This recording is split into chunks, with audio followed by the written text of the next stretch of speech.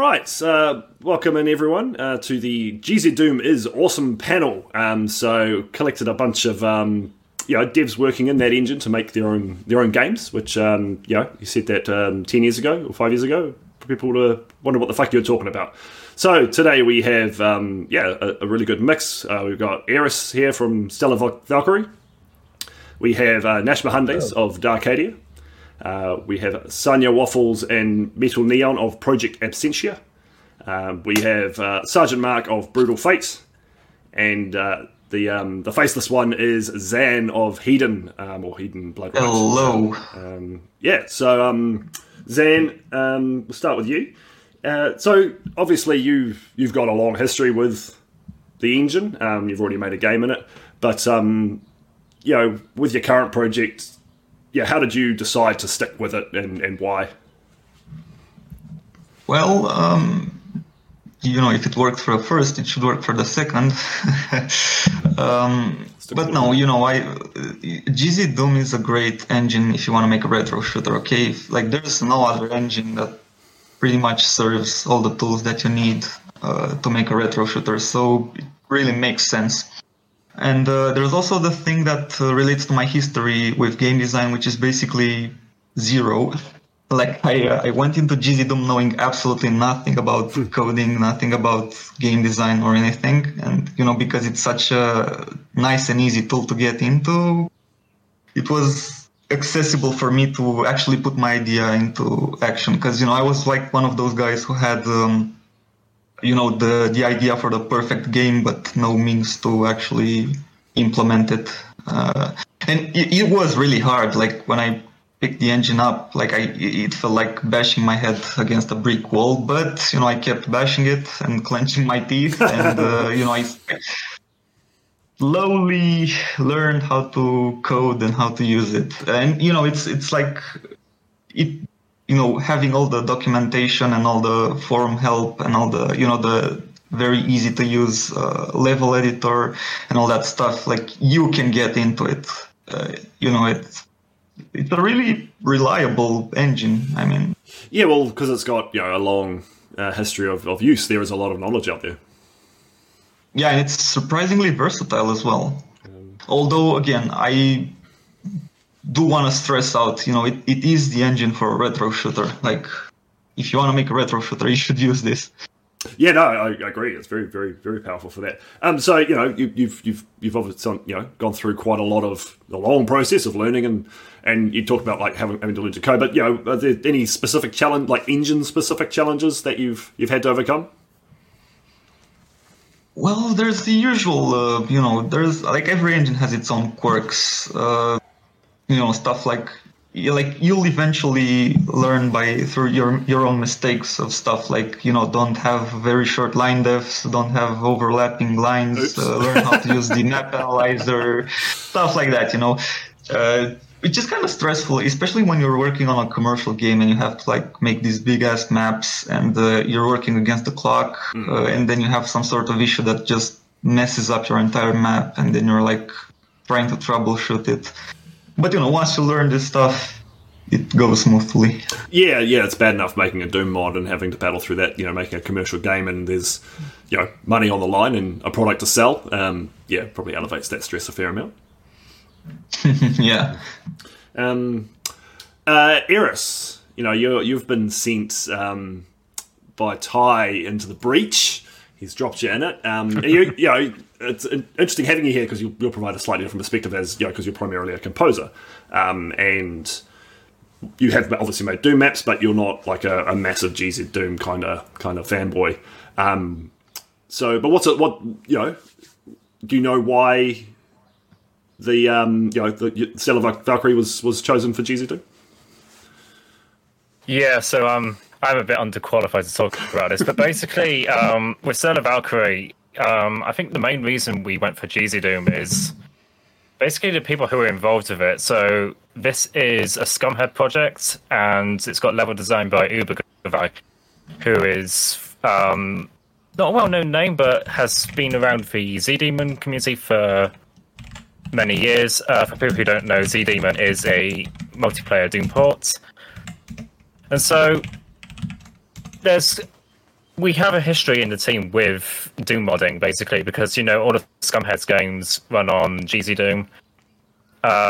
Z-Demon is slightly less advanced. It's based on an old version of regular Z-Doom.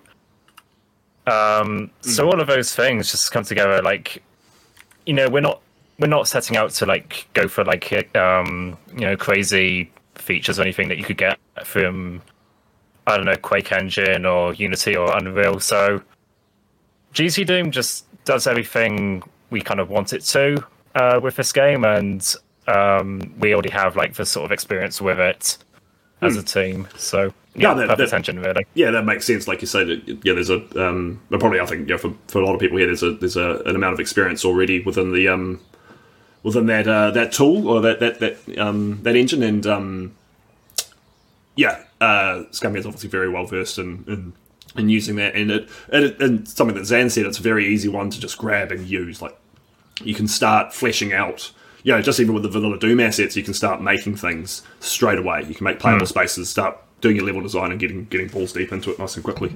Like even I can do Doom maps. Like, even Eric.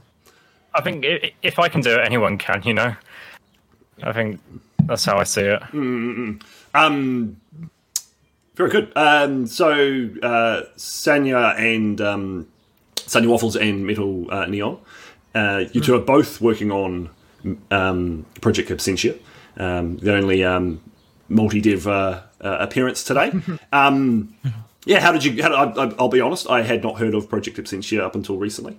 Through E1M1 and then Realms Deep. So it's looking promising. But how did you get into GZ Doom as an engine for your game?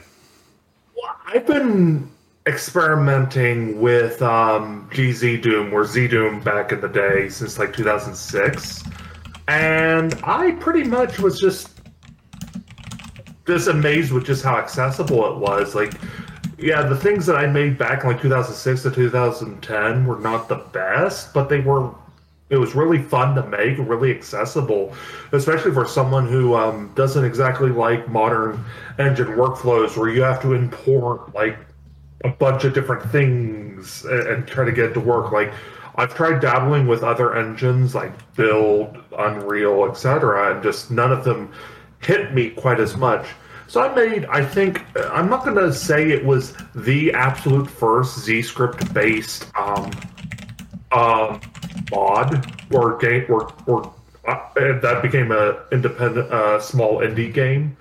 Daytime Drama, I think, was one of the first, and I just found that just made the accessibility, at least for me, coming from a web design and programming background, I thought it was a lot more accessible than ever before. So I took that code base, I revamped one of my old My Little Pony based projects called a Scoot Heart DX, and I know everyone says the exact same thing. I didn't say anything. I just wriggled my eyebrows. No, I know, but a lot of people looked past it and saw it for what it was. It was just this neat, quirky little shooter. And a lot of people were just saying, well, this has commercial potential. So Motherload, a bunch of other people were like, this is something that could sell, and you mother effers need to consider that. And so I did. I decided I was going to do this. And Metal and I had discussed about going commercial in the case that Hasbro ever came and ceased and desisted us. So it was a natural progression to make an original IP. And the person who Aurora Dawn, actually, he's the one who wrote the fic that I based loosely based the game off of. He actually helped me a little bit with getting the story started, and then me and the rest of the team kind of took it from there. It's really shaping up to be interesting. It's got a lot more vertical stuff, and Z-Script made that a lot possible because ACS and Decorate, I just found it, for me personally, very limiting. I'm not saying that people can't do great things, but for me personally, I found Z-Script to be a lot more powerful and for what we were trying to do. And so I'm excited to see where we go. Yeah, that's It's definitely something that you can push quite far. And Metal Neon, what's your role in the project? For me, my biggest role is that I'm like the composer for the entire thing. Right. I do like the composing, and I'm also the person who like mixes all the sounds, make sure everything is like a-okay. Yep. I also do quite a bit of level design as well for a lot of them. Like for instance, in the demo that's going to be debuting pretty soon. If you're watching this at Realms Deep, it'll be probably already out. There's like I did the mine level for that, so I hope you like it. Anyways, I don't know, but I hope you like it. Basically, basically, I basically joined like in like the development of Scooter Hard DX I've only been working on this for like less than a year now, and I basically joined in initially as a play tester, but then I was like, hey, I want to get more involved with this as time goes on, and so eventually I just ended up becoming the primary composer, doing some level design. I even came up with some enemy concepts that we ended up using, some really dickish ones. So fantastic, my favorite. You can say "fuck you, metal" if they get fucked over by them. Okay, you can say "fuck you" to me. Okay, I will definitely be doing that. Sergeant Mark, I think people know exactly who you are. You've been around for a long time, and whatever your thoughts on something like Brutal Doom is, it's part of the furniture. It's really been a front and center, I think, in terms of like pushing kind of like Doom and other by association other retro styled kind of shooters like we're seeing now out there into the popular popular mindset and people play it. So you're now making your own game, which is fantastic. I think that's a pretty obvious answer, but why did you decide to stick with GZ Doom as an engine for Brutal Fate? Because I started making Brutal Doom for fun when 10 years ago, and the original idea of Brutal Doom was to make the Doom tree. I always imagined what would be the perfect version of Doom tree. As I kept adding more and more stuff, it got to a point where my ideas were no longer fitting the universe of Doom. I got a bit of backlash for the last version because I was adding stuff that simply does not fit the universe of Doom. Brutal Doom was getting way too big for Doom itself. It had to become its own thing. So it became natural that it would become its own game. And after 10 years working with this engine, I understand exactly what I can do, what I can't do with this engine, what kind of stuff would cause the game to lag. I understand everything about the workflow of the engine. So, why not? Why not stick with this engine and make a first-person shooter, like my dream first-person shooter on this engine, and reuse all the skills I have gathered for these last 10 years. And it's just kind of some natural stuff, Yeah, definitely. I think you've gone through with Brutal Doom for so long and now into Brutal Fate. Was there a specific challenge or something that you an issue that you found in Brutal Doom, say, that you wanted to try and overcome for Brutal Fate working from the ground up? Was there a particular kind of hang up left over from your modding days that you wanted to knock out of the park? One of the best things about working on a game that is not just a Doom mod, there are several things. The first thing is Brutal Doom. I started working on this when it was on the Skulltag days, and it was very primitive tools you had available, very limited script stuff, and much of the Brutal Doom's code is still tied to this stuff from the Skulltag days, and so it's pretty great to start over with some more modern stuff, despite the fact that I still want to keep Brutal Fate compatible with Zandrono, because it must have a multiplayer, which GZ Doom unfortunately cannot support for now. A real multiplayer. It's bad enough making Doom maps for Zandro, let alone a full game. But I salute you. But all these challenges about the limitations of Zandrono, you can overcome with creativity. I don't know if you have heard of a project called Total Chaos. Yep. which is like it's a very modern horror game originally made for the Skulltech engine. It looks absolutely awesome. Like it looks like nice. a modern game made in the early 2010s. And like Zendrone has these limitations in code, but if you're creative enough, if you're stubborn enough, you can overcome them without problems. Actually, I would say the biggest problem when you're developing for GZ Doom is GraphZal. Because No. Here we go. at some point he's going to decide that something doesn't need to be like, for example, there's a feature in Zendrono which is the 3D model billboarding, which you can turn a 3D model and billboard it into a 2D sprite. Right. There are like 1,000 different uses you can do with this feature.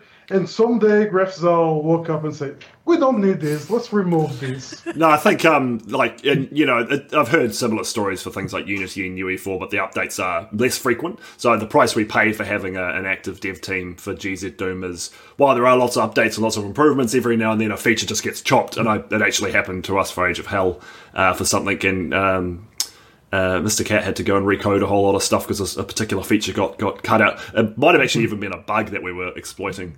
No. So, speaking of... It was just that they updated the method they were using and it completely changed in the back end how it dealt with camera textures. So, we have a late edition.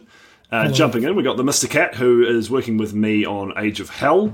It would...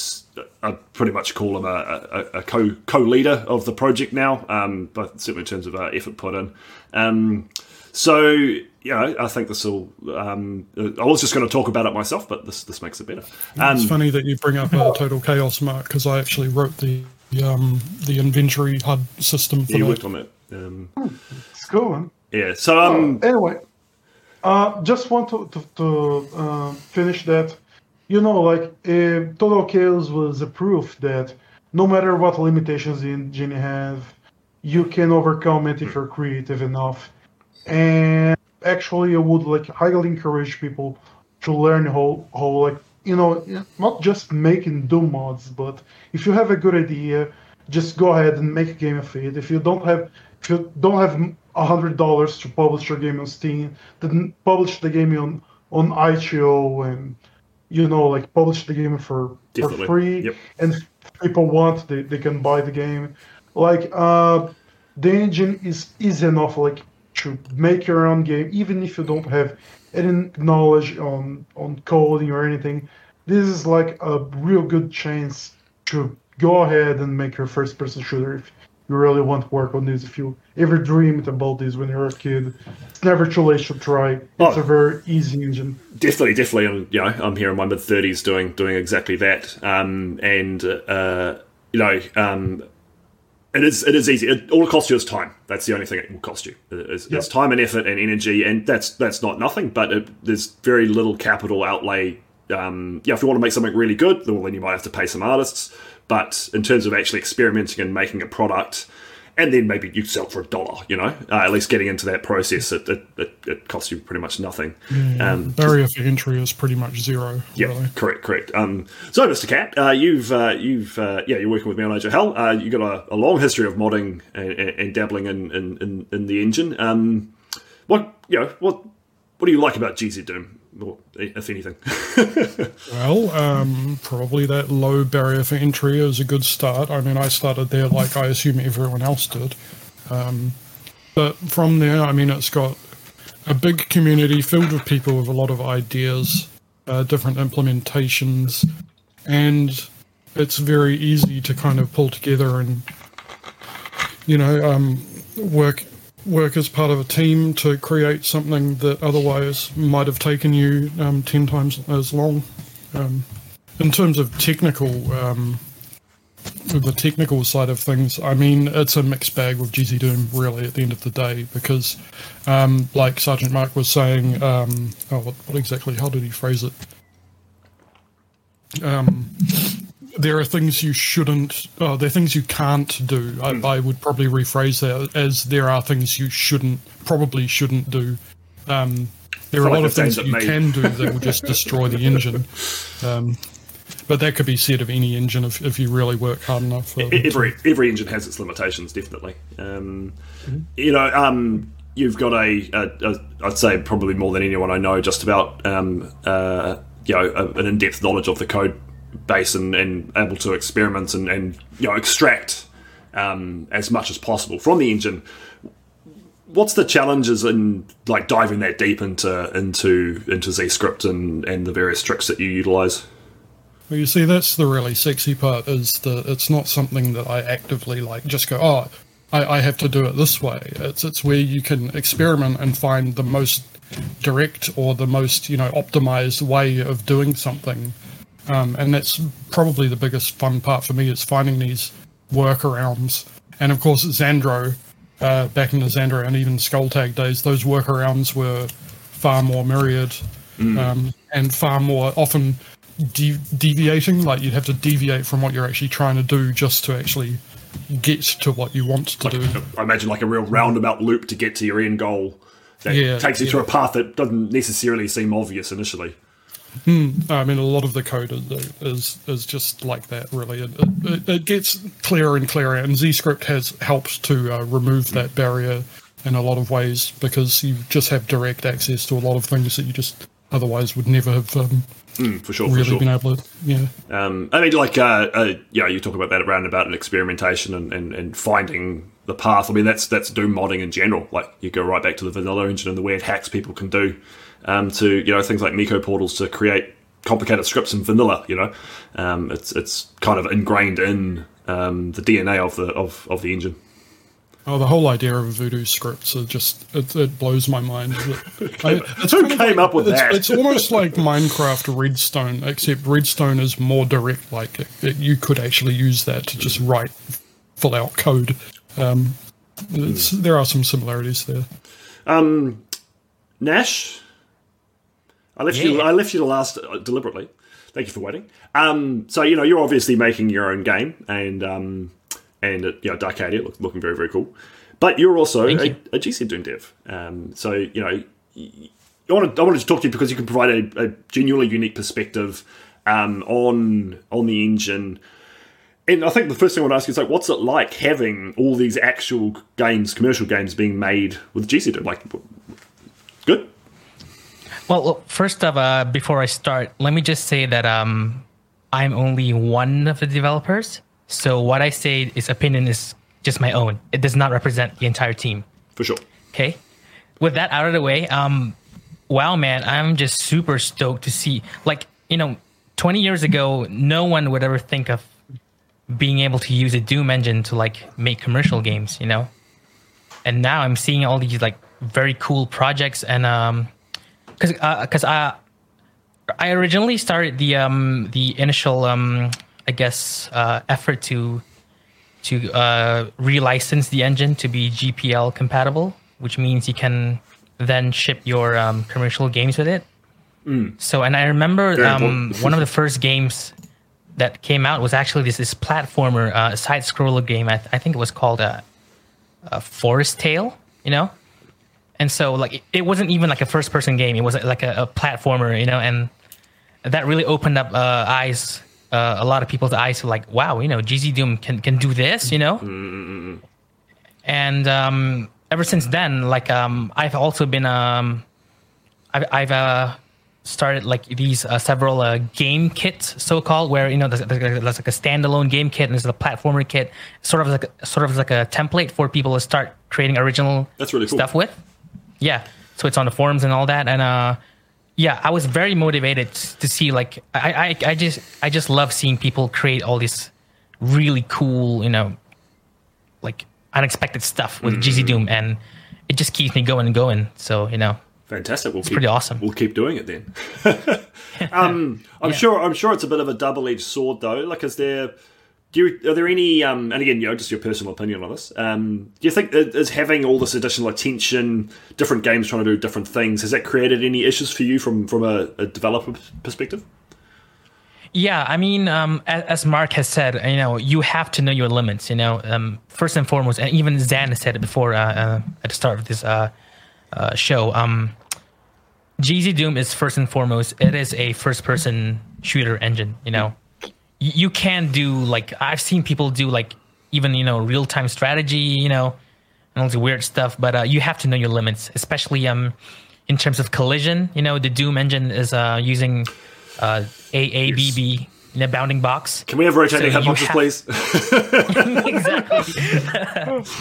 So as long as you stick within that limitation, you can do all kinds of cool stuff. But the more you try to stray off that, and then you will run into all these limitations. And to be quite honest, like if you find yourself in that situation, I think you should look into another engine. Yeah. But if you're going for first person shooters, that kind of stuff, GZ Doom is it's perfect. It is. I'd actually say it's Mark, you said it.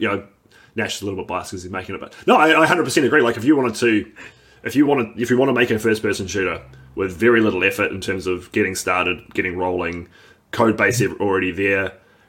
Exactly. GZ Doom. One of the great things about it is like it's a portable engine. So technically all you need is just Notepad. Yeah. And you're good to go. Exactly. Yeah. No, it's cool, and I think I said it at the beginning, but you look around the room, and there's a lot of variety just in the first-person shooter exactly genre over here. Like they're all different games, they all have different feels. You can, if you scratch a little bit below the surface, you can find those Doom roots. But a couple of other games that unfortunately couldn't send a representative today for a variety of reasons. I got Relentless Frontier by Claude and Co. That's got a very bright, visual flair to it, and the art style of the weapons and the enemies is very feels a bit over the top, very very bombastic to me. And then you got something like Sulaco, which definitely looks like a completely different engine. That just blows my mind. That is just absolutely amazing. Sulaco's witchcraft, as far as I'm concerned. I think everyone involved in GZ Doom is like, yep, that's the best game. It's like, I ain't even mad. Like that banana peel slip. It's like, what? That's illegal. That is amazing. Illegally cool. Yeah. I'll be very interested to see if they crack the code, Nash, to create proper bullet time. So I know that's something they've been bashing their head against, and that's something that we've tried to actually, on the ZDoom Discord, there was one, I don't remember who it was, but actually they did a sort of a proper bullet time thingy. Yeah. Which involved, it was a very convoluted setup. I think it involved, he or she, I don't remember. They had to manually lower the tick rate of every actor in the level. Yeah, and manually lower the tick rate, the gravity, and everything was done manually. But it looked very convincing. Okay. It was a huge improvement over the typical time freeze. Oh, that doesn't look good. Actually, there's already a method to. I actually made a mod let's see how can I start this right. There's already a way to control the how long a tick lasts in the GZ Doom engine, but it's still a very limited feature. They don't have this documented anywhere. It's the console command I_time scale. Time scale, yeah, but that affects your menu though. That is actually a debug feature. It's not meant to be used by modders, actually. Yeah, and that affects how long the console takes to drop down. It slows down. Yeah. No, because Mark, we thought about that as well. Mark is like, can we use time scale? But because it affects everything. Your menu suddenly takes 14 seconds to open up, and that's not good. Yeah, it's not usable. Actually, if I could find some way to delink that from the... Yeah, or as soon as you hit escape, it stops, and because it's like bullet time's cool. I don't understand why Graph thinks this is not usable. I have made a quick mod. I uploaded it on public. People can check it out if they want. Which is just it's just a keyboard bind which executes some commands, which change it's a universal slow mode option, which just change. It's a keybind that changes the time scale to 50%, and then when you press again, it changes back to 100%.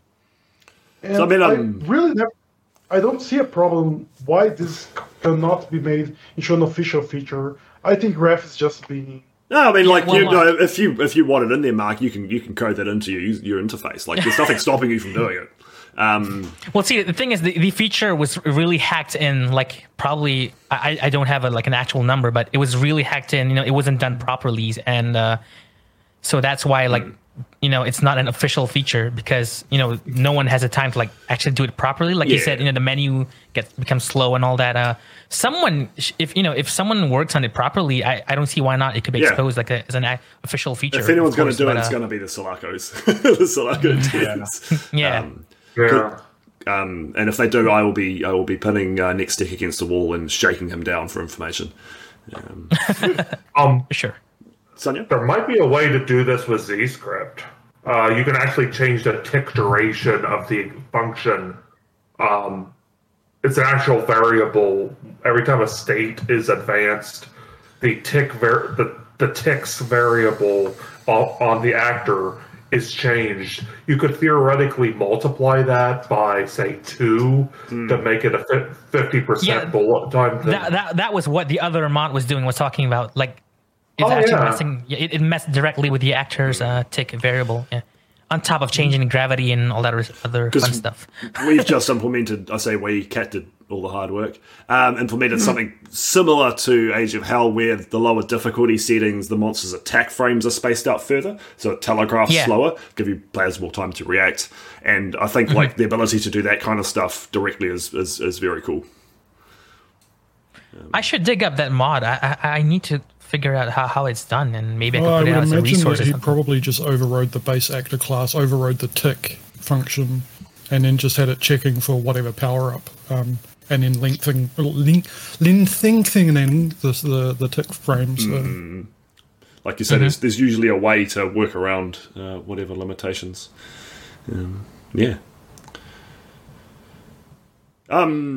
Cool. I mean, Awkward silence there. Awkward silence. Yeah, I mean, every show needs at least one little block of awkward silence. I have a better suggestion. Let's just make a fork and give the user the ability to control the either line time scale through Bitrate or ECS. And let's all time scale already controls everything. It already controls the gravity, the duration of ticks. It already's there. There's already a base kind of concept that I think if worked on could end up at the kind of thing that we all want. And maybe it does. It might be. It takes a fork. Actually, I'm surprised that GZ Doom hasn't had more forks.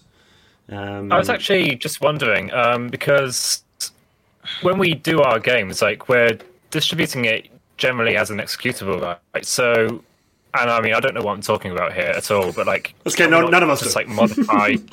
Can we not just like modify GZ Doom for like our own like specific needs, or is there like something against that? I'm pretty sure you can. Actually, you can. Yeah, in fact, that's what I'm doing for Darkadia. Like, we have bespoke features that are implemented specifically for a certain type of game. So that is definitely something you can do, but as per the GPL clause, you must distribute the source code to your changes. That's about it. Right. Yeah. But you certainly can. Like, I mean, you can go ahead and Zan, are you doing something like that with Hedon? Are you doing any custom? Yeah, it's basically I had to like modify the settings because you have like all the network and miscellaneous settings and all that stuff that you want out of your engine. 8 million options and in the GZ menu. The second you touch anything, you need to legally rename and fork the engine, basically. All right. Yeah. Take notes. Yeah, something.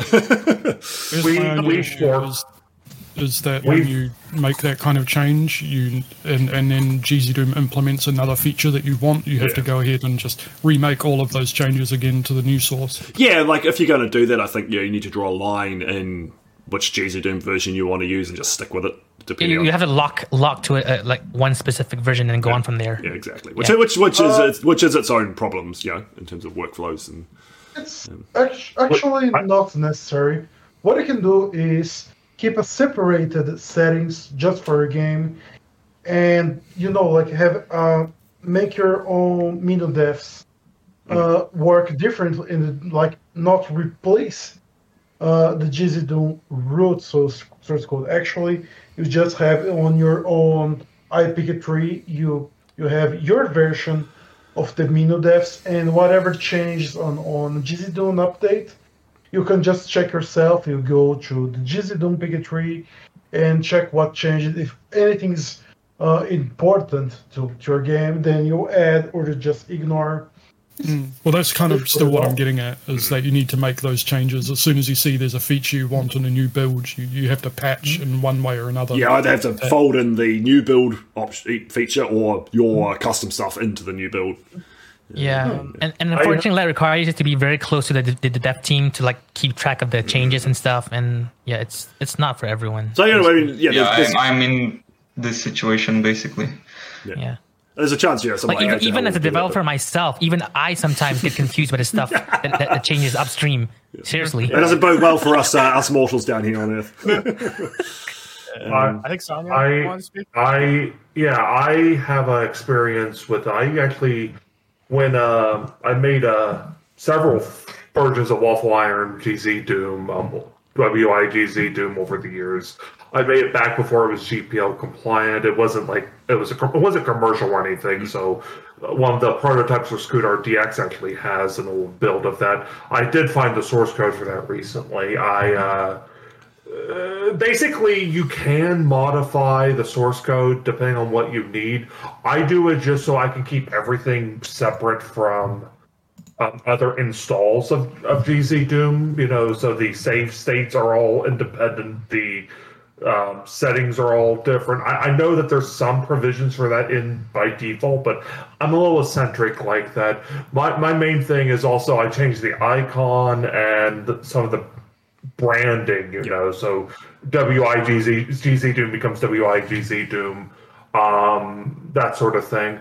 That said, though, what Sergeant Mark IV is suggesting is also perfectly valid, of just if you just need the stock GZ Doom and just remove and add in your own IPK3 what you specifically need for the menus, or if you don't need any additional features, that's perfectly valid too. What Zan's doing is perfectly valid. It just depends on what your needs are. It's genuinely just up to the developer or the designer what they are interested in doing. What's your scope? What's your use case? Let that determine what you want. Metal Neil. Yeah, one of the things that we also changed specifically was, and I don't know if this is like a really weird like bug or something, or just like a feature that doesn't necessarily work correctly. We're not sure, but like it's not a bug; it's a feature. It's a feature. I was gonna say we basically had to change the air control variable specifically for our fork, because no matter if you defined it in like the main map map info thing, it would have to be defined individually for each map if you wanted the air control to be different compared to stock Doom.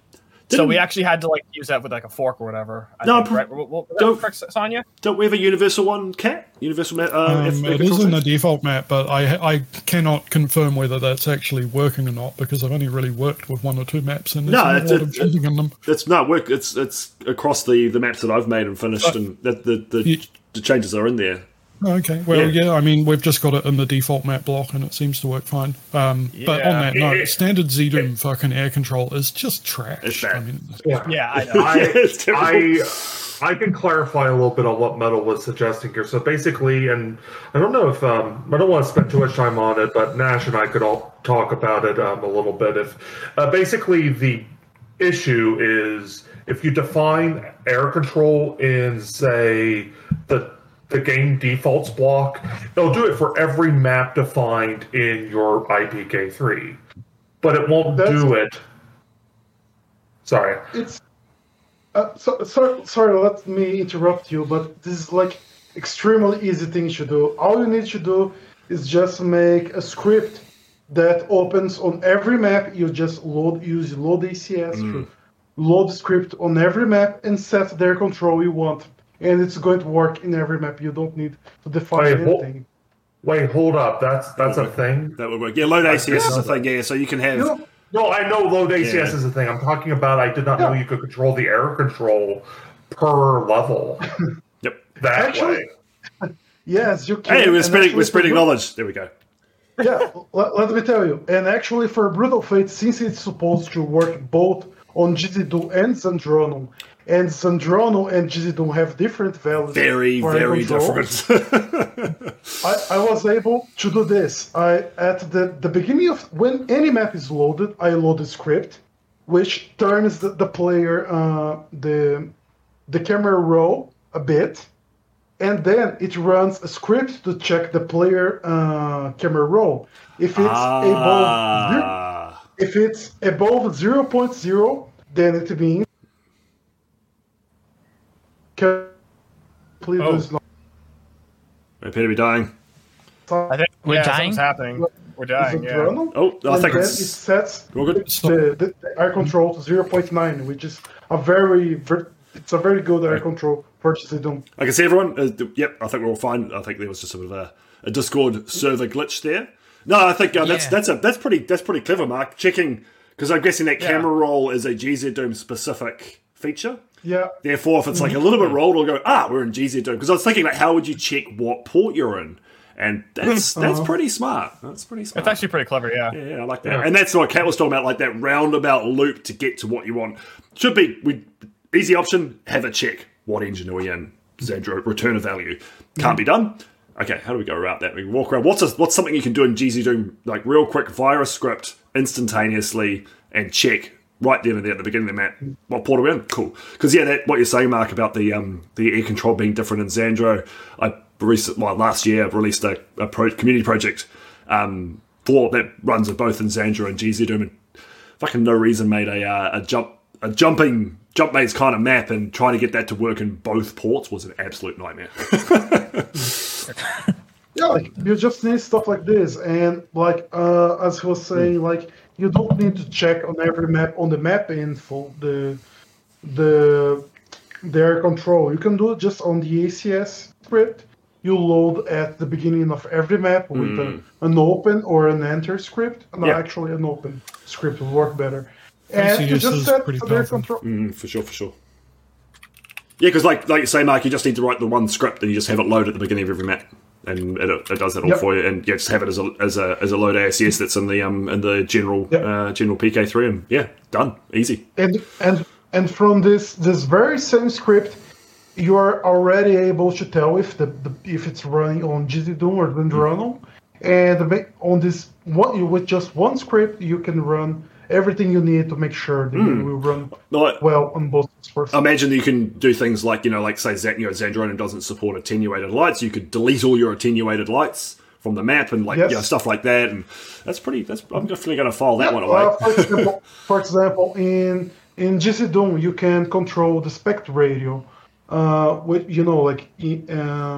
Zandrono forces you to use Doom original 1.1 by 1, which is a bit more, which Doom in general stresses up a bit.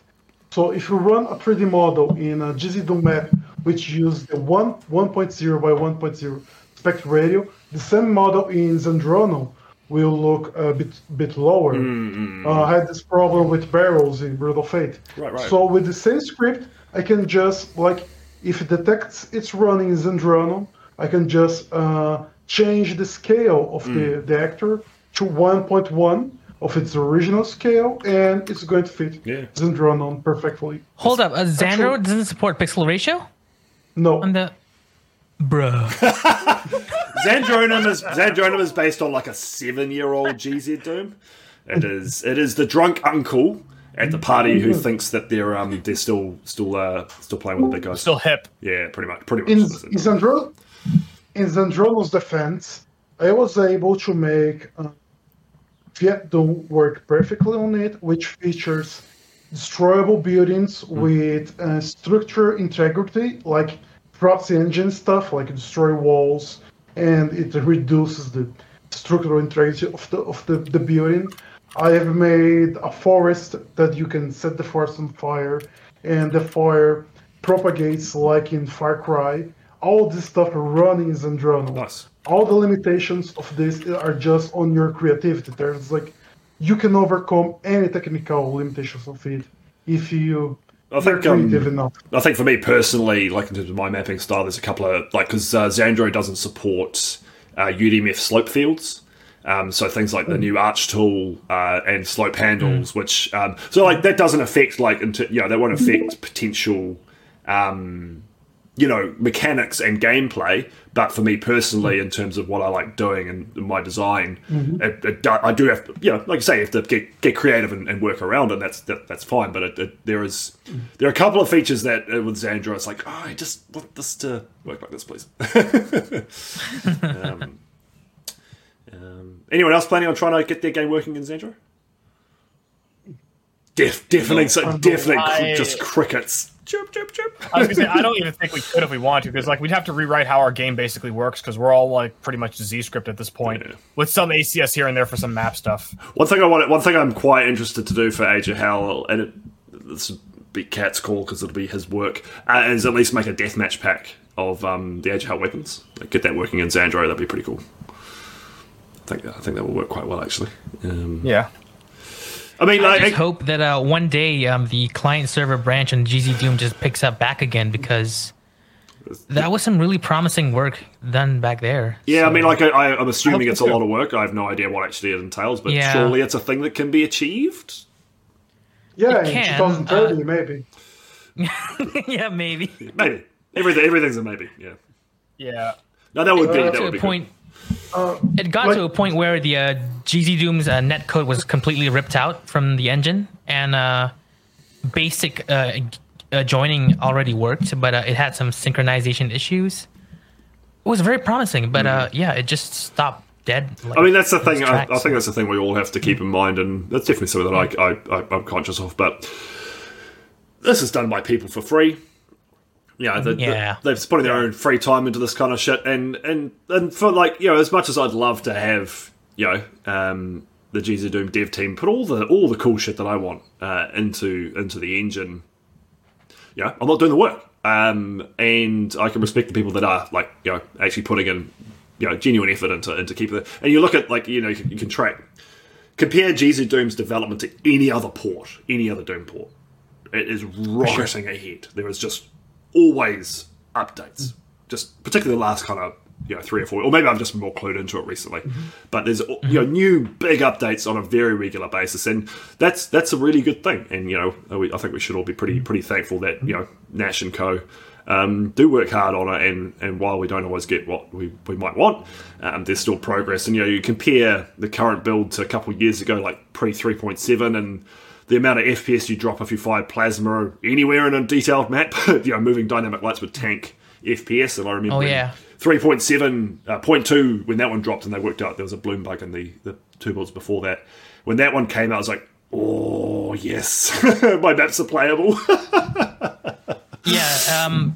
Graph actually one of the great things that he recently did was refactor the dynamic light code to not be actors. Previously they were actors. They're considered like the same kind of object as all the monsters. Yep. So he separated all that, and as a result the dynamic lights run way faster now. Oh, really?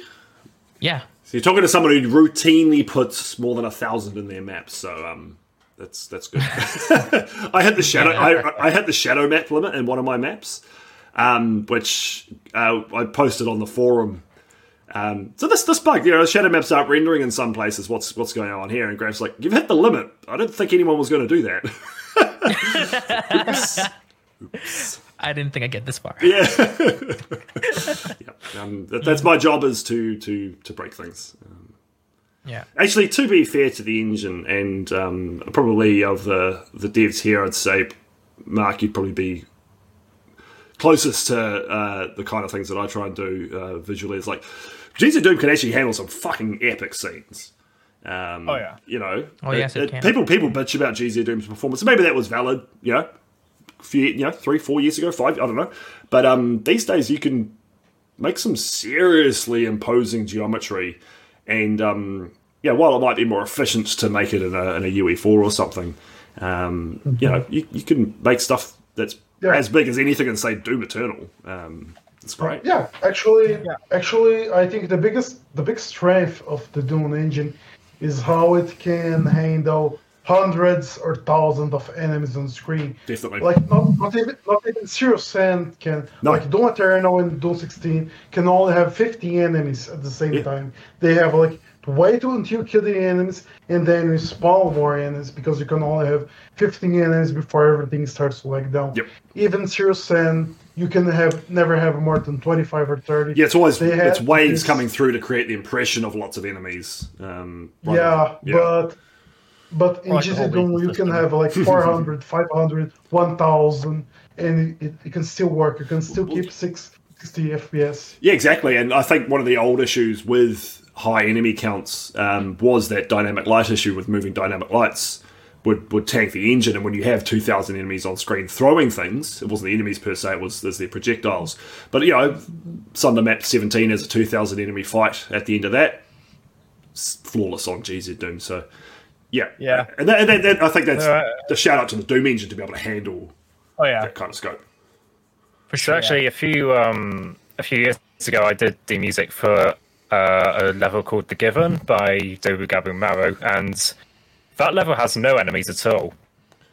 But it's like this massive cavern with like really intricate like geometry, and it's like one massive open space. And I remember, like, Dobu sent me like sort of like an unfinished version to get a feel for the music, and I remember it ran like shit on GZ Doom. Like, this was early 2017 or something, and then I was getting like 8 or 9 FPS or something, and then it released, and then a few months later I updated GZ Doom to, it might have been like 3.7 or something, and I think my frame rate like doubled or tripled something. So all around, the engine has just become a lot more optimized over the last few years. Definitely. Which has been really cool. There have been improvements for sure.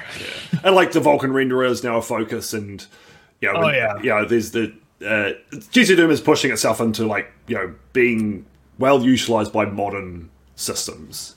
And I think that focus, while not so good for people with older computers, but there are ports for those people, like those exist, and I'm not just talking about Doom. Like there's LZ Doom. And stuff like that. So it's not like everyone else is getting who can't afford or can't get their hands on a modern machine is getting left behind.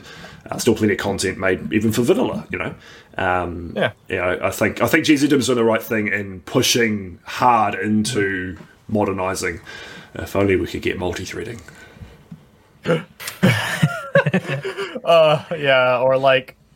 Or like floor decals that were, floor decals, for instance.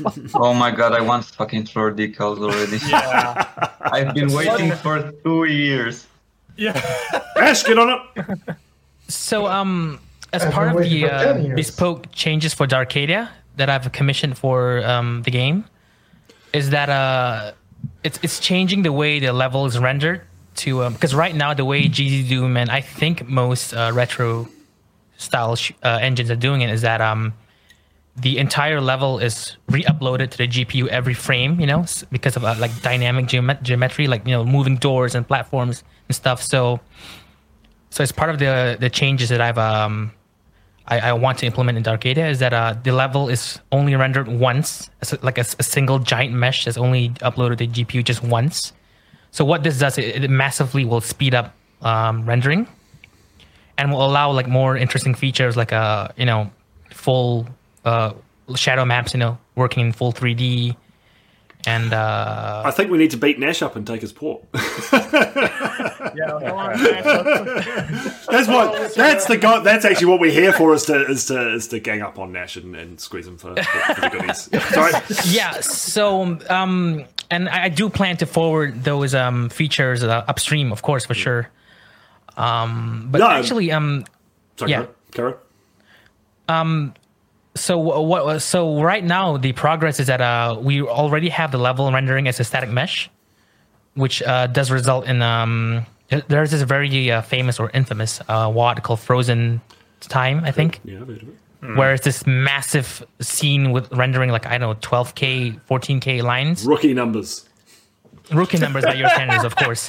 But so. It's normally Graph uses that scene to do some benchmarking. It's his favorite stress test scene. So normally in normal GZ Doom, it's rendering like on my computer, it's rendering like around 60 or 50 frames versus 144 or whatever, right? So with the static level static mesh branch, it's rendering at full speed, basically 144. Or if you uncap your FPS, it could go up to 200 and stuff. So very promising. Expect lots of DMs from me. Yeah, bring it. Yes. I was gonna say it's unfortunate, Chords are for like Relentless Frontiers in here because I know his project in particular would really benefit from that because he does when I'm like playing scenes. Yeah, massive, just giant like Halo level vistas. I'd say very Halo-esque is what like the vibes I get from that. And it's like it tanks. I'd say I have a pretty beefy system for what it's worth, and it tanks my frames even down to like 45 at like 1440p. So it's funny. People talk about their frames tanking to 50 FPS, and that's good for me. I like first world problems. Yeah, genuine. I do have a good computer, but I think I genuinely have a higher tolerance for low FPS. I run Doom 35 anyway. I won't notice. I do too. Actually, there are ways to overcome this kind of stuff, even with the current public port versions of GZ Doom. For example, for Brutal Fate, I want to have like outdoor areas in the surface of the planet, and I don't want to have GZ Doom blockiness, because when you're trying to make outdoor areas in an engine that's a sector-based engine, such as the Doom engine or Build engine, everything is going to look blocky because you said that the sky is actually a ceiling, and it looks like the sky is actually like a laser that cut down the mountains. That always bothers me. Yeah. I have some screenshots on Twitter about this. I think the solution I found was to make decorative objects using 3D models of huge rocks that have no collision. Oh yeah, static meshes. Yeah. Yep. Yeah, static meshes, and you can have several of them making a very organic structure and keep your frame rate about 200, 300. It's possible. Yeah, I was actually gonna say I remember he was talking about how he was getting some FPS because a lot of his he was using what was it called again? He was basically using sectors for everything, like little cannons in the distance that you'd see. They're all sectors, umbrella tables and stuff. So he's been I think he's been going through and converting some of them, or he's been getting someone to convert some of them into 3D models. And apparently his performance has been gaining because of that already. Yeah, UDB's new model export function. Or no, it's not new. It's been around for a while, but it got improved a lot over the last kind of 12 months. Much more user-friendly, very huge. And Age of Hell will be making very good use of that. And it's not just for performance. It's really cool because you want to make a really cool set of swinging arched doors. Make it out of 3D floors. Flat, texture it, make it all look good. It looks like it's all textured in your textures. Then export it as a model. Bang, door. Fits the visuals. It doesn't scream, this is a model to everyone. Very powerful. Very powerful tool. Something I've considered doing for one of our levels later on. We're gonna have a level later where there's gonna be a castle or something is what I'm currently intending. I've considered possibly just basically making this giant impressive castle, think an Unreal Castle for instance, and just making it as a 3D model essentially, or either just doing that and or using parts of it as 3D models to make it look more impressive essentially. Yeah, possibly. Sorry, Mark. Here's a rule of thumb: if it's something you can touch or it's far from the player, make it a 3D model. Don't make it level geometry. Yep. Oh yeah. Because it saves a lot of. So there are some exceptions. So models generally are a more efficient use of your computing power. Moving models, high poly moving models and dynamic lights do not go well together. I was making one of my elementalism maps. I set up a ring of cogs around this big lift, fucking huge structure, many thousands of lines. Classic Bridge Burner stuff. But I put these cogs up, these rotating cogs. I thought these look cool, and I put a light on every one of them. And then I realized, maybe about a couple of weeks later, my frame rate had just disappeared, more so than usual. But even in areas I made a box off in the void, put the player in there. Frame rate was still only I think 110, in a featureless 6-sided cube. I was what the fuck's going on here? It was the rotating models. So those calculations around the dynamic lights hitting the various surfaces really shat on the performance. And then another example was I had some trees in another map. I wanted to create kind of a grove, and like you can get in like some fancy gardens, you get those underlighting. I use spotlights. Yeah, annihilated FPS as well. These weren't moving models, but spotlights on pretty complex models, like a little, pretty high poly because they were trees. It did damage. Something I was curious about actually, because I'm still like very much experimenting with 3D models in GZ Doom. In fact, actually, most of the reason Project 72 even has 3D models is because I'm experimenting with a lot of it. Obviously, we got some useful tips from like the Sulaco devs where they were like, "Hey, use the voxels as 3D models and you'll get better performance." Because you're nodding no. That's what they were telling us. No, don't use voxels. Get converted. Voxels get converted to models by GZ Doom. Metal. Kit Hinder. Yeah, it was like no.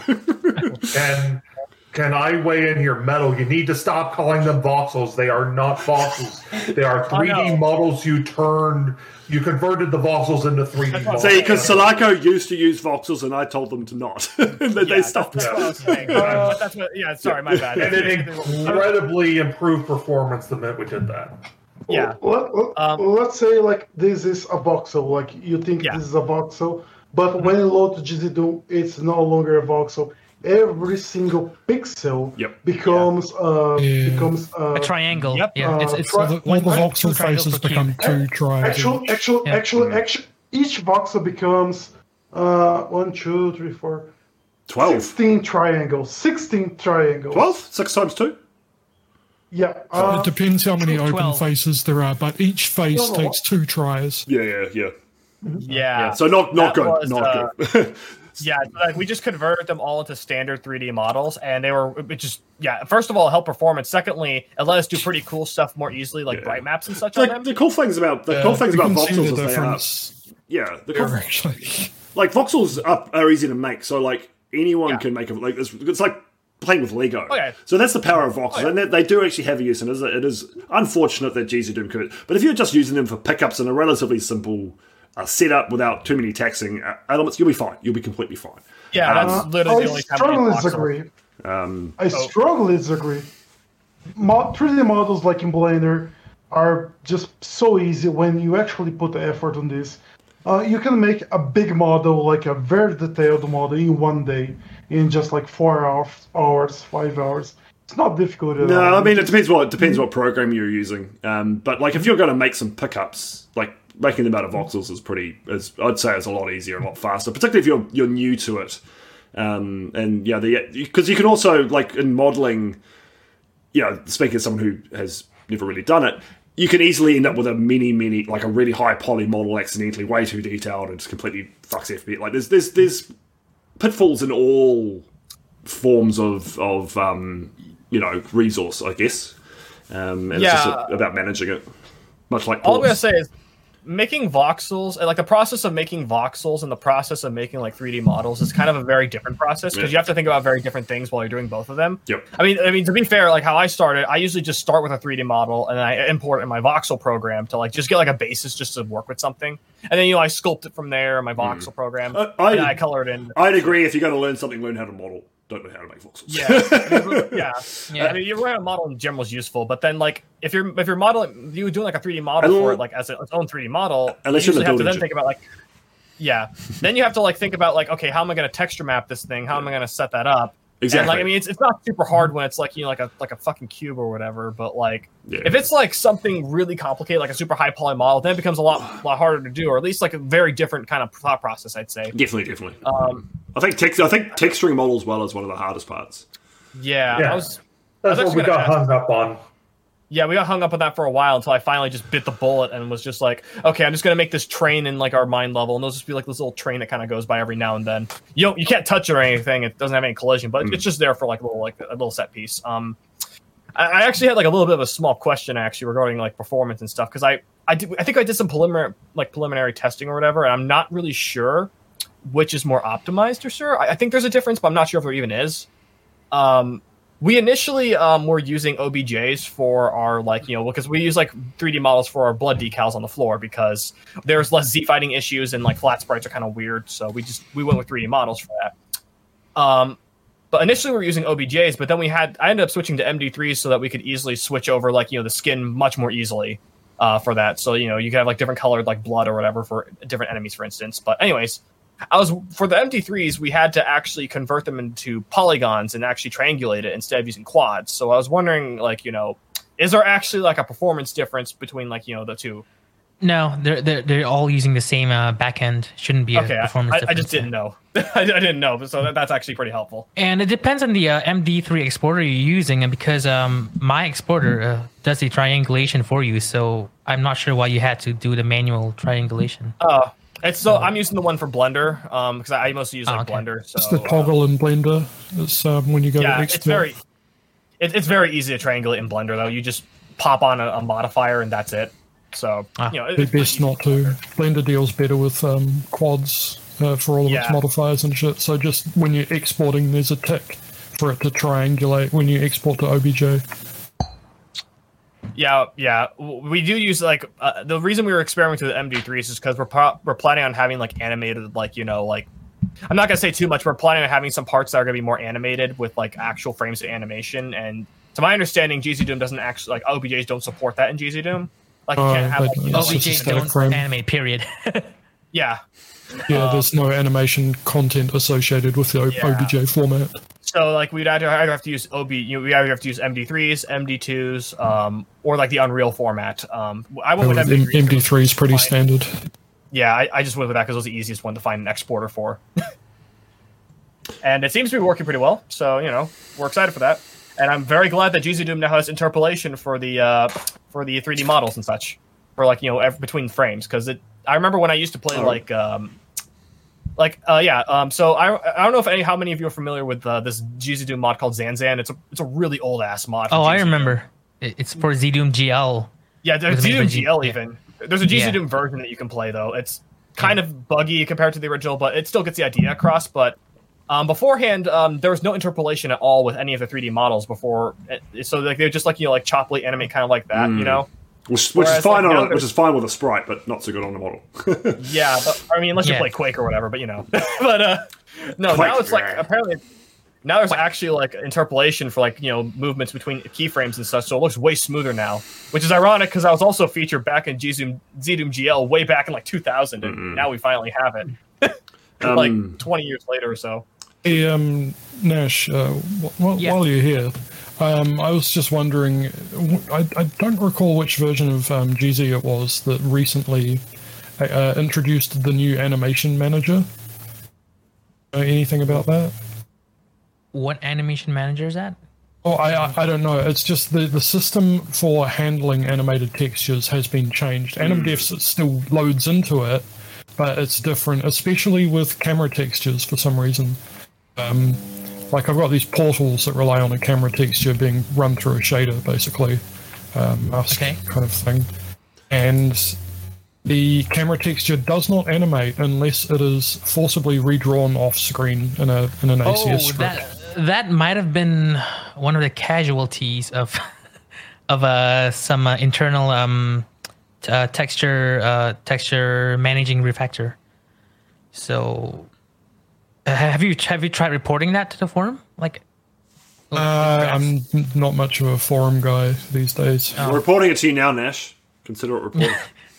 Well, ideally, there should be like an example file, and just describe what worked before and what doesn't, so that we can take a look at it. I could get around to doing something like that.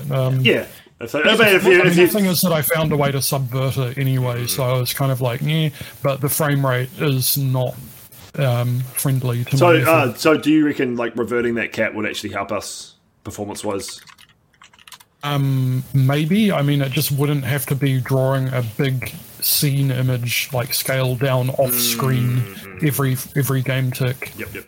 I still think it's worth reporting because sometimes Graph just misses these things, like it's just an oversight. So I figure it's still worth reporting.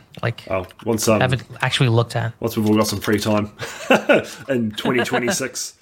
Hey, I was trying to think of Eris of a music related question, but it's tough because you just make music for whatever engine. You get- But I mean, you can ask Mia as well. 'cause yeah, I sorry, use actually, it too. both. That was at the back of my mind actually, because Metal, you're a composer too. Obviously, you've got a few other pies that you got fingers in. But one thing that is interesting, because I've just recruited another composer for Age of Hell, and he's made this track. It's fucking beautiful. And I was talking to him about how we were going to loop it and what Primeval did for Bash into Chaos, where he made the loop so it had an intro, and then the main body of the song, and then when it looped, it cut out the intro. That's an ACS function. Is there anything? Can't you just use OGG tags for that?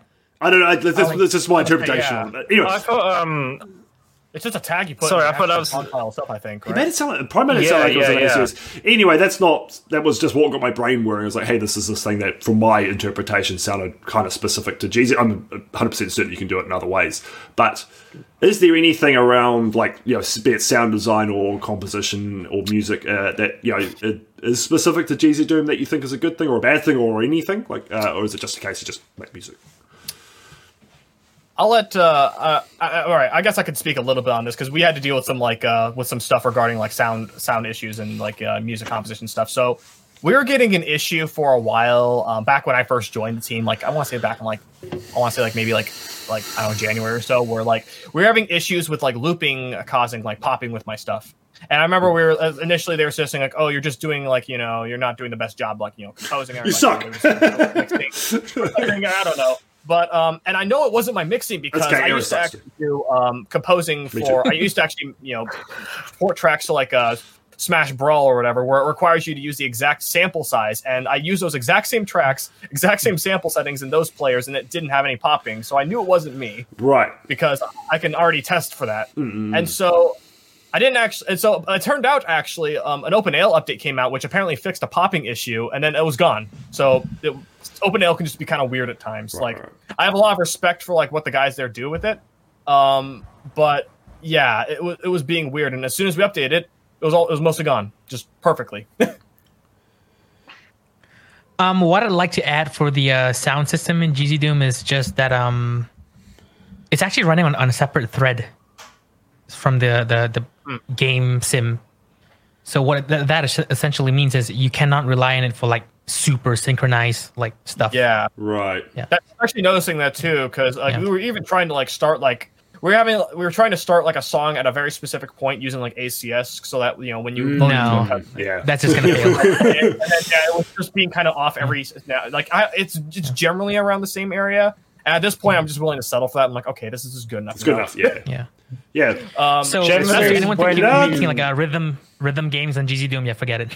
Oh yeah, no. Never. There is a rule, Metal, that I think I forgot to tell you. Never rely on sound and music for the play sim. That's the one thing I think Project Absentia kind of does with the subtitles for the subtitles, but it's either that or I hard code every single number, but then again, it's attached to the UI scope, so it doesn't really matter. Yeah, because that's not going to affect the play sim.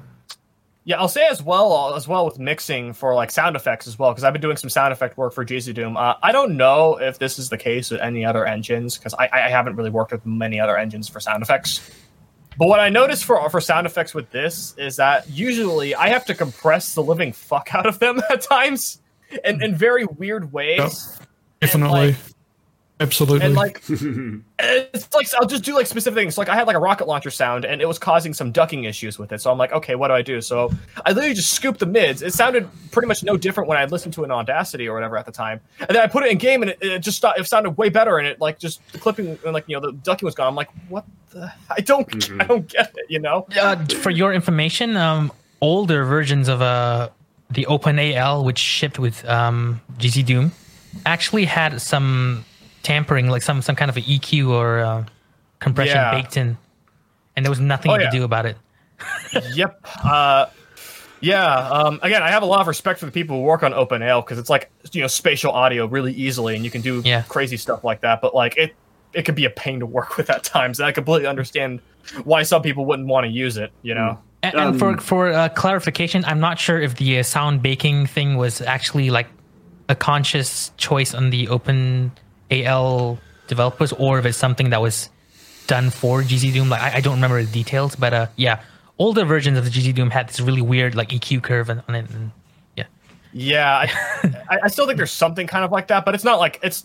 I can work with this, Like I can at least get it to be sounding, fine. It's always about working with what you got. But yeah, Eris, that's exactly it. Is the original samples are so low quality that people have been trying. Eris, did you have anything sort of experience in terms of any of your sound work and music compositions, getting into a GZ Doom project? Well, I mean, a few points I just want to adjust from what was said earlier. So with like looping, I think you embed those in the metadata of like a NOG file. So like it's like a parameter called like loop start and loop ends. I know Primeval's done those for Elementalism as well. I still need to do them for my tracks there. I think with looping, like you have to have like your sample, like your waveform, like on the center line at the point where you want to loop it. Otherwise, that's how you get the pops. Yeah, you basically have to make sure. And like when it was being explained to me, like they're explaining it in like a bunch of terms that I wasn't familiar with because I'm used to like doing like audio engineering stuff. So like when I saw when someone, I think it was Nash actually, who sent a link actually in the forum thread. Yeah, it was. You have to put on the zero crossing. Yeah, the zero crossing. When I saw it, I was like, oh wait, that's phase. Christ. Like if I just heard like phase, it would have been like, oh, like at 0 degrees phase, because like most people when you're studying audio engineering, like you hear about it as phase. So I'm like, oh, phase, right. And so like now I just do that for all my tracks, and I haven't had a single looping problem ever since the OpenAL update. Yeah. Ironically, I don't understand phase at all, but yeah, it's kind of so that's so yeah, that's the one thing. One thing I'd like for GZ Doom is like proper dynamic music. Oh yeah. Because at the moment, like I know there's like a way of doing it, but like it's so hacky at the moment. Like I think one of the ways I saw it suggested was to have it as like as an ambient sound, but then you can't control it from the options menu or something, and it's like it's not really there at the moment. Yeah, I was gonna say like for as far as sound stuff goes, like for instance, I'd love like like at least like a crossfade, so I could have 2 tracks playing at once and like a way to crossfade between them. Yeah. So like for instance, like if I'm like playing like a level and I go in the water, then it would crossfade into the water track smoothly. So there's the water variation of it. So something kind of like pretty much you have could do to it in a hacky way. Yeah.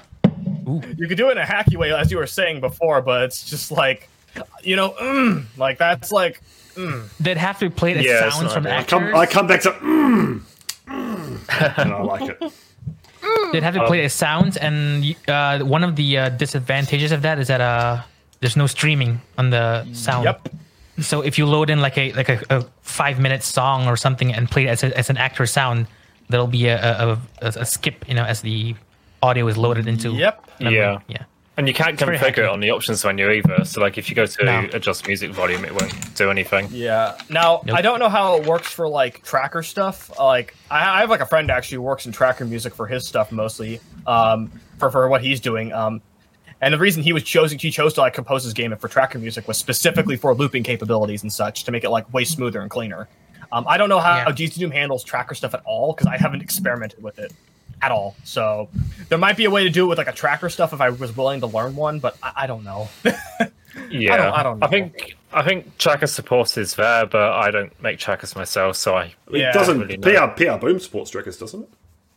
I think so. Yeah. So it's like an GZ Doom old supports too, feature. Yeah. Been around for a long time. Lots of the old things. I wanted to actually talk a little bit before the night is out about a lot about my escapades in ZScript, and as one of the first developers, this is black magic voodoo we're getting into here. Yeah, I'll try to talk about it in as layman's terms as possible. But not that I'm trying to put anyone down, but it is. Oh no, programming language. It is scary. Very much. It is very much advanced stuff. I'm stupid. Don't worry about it.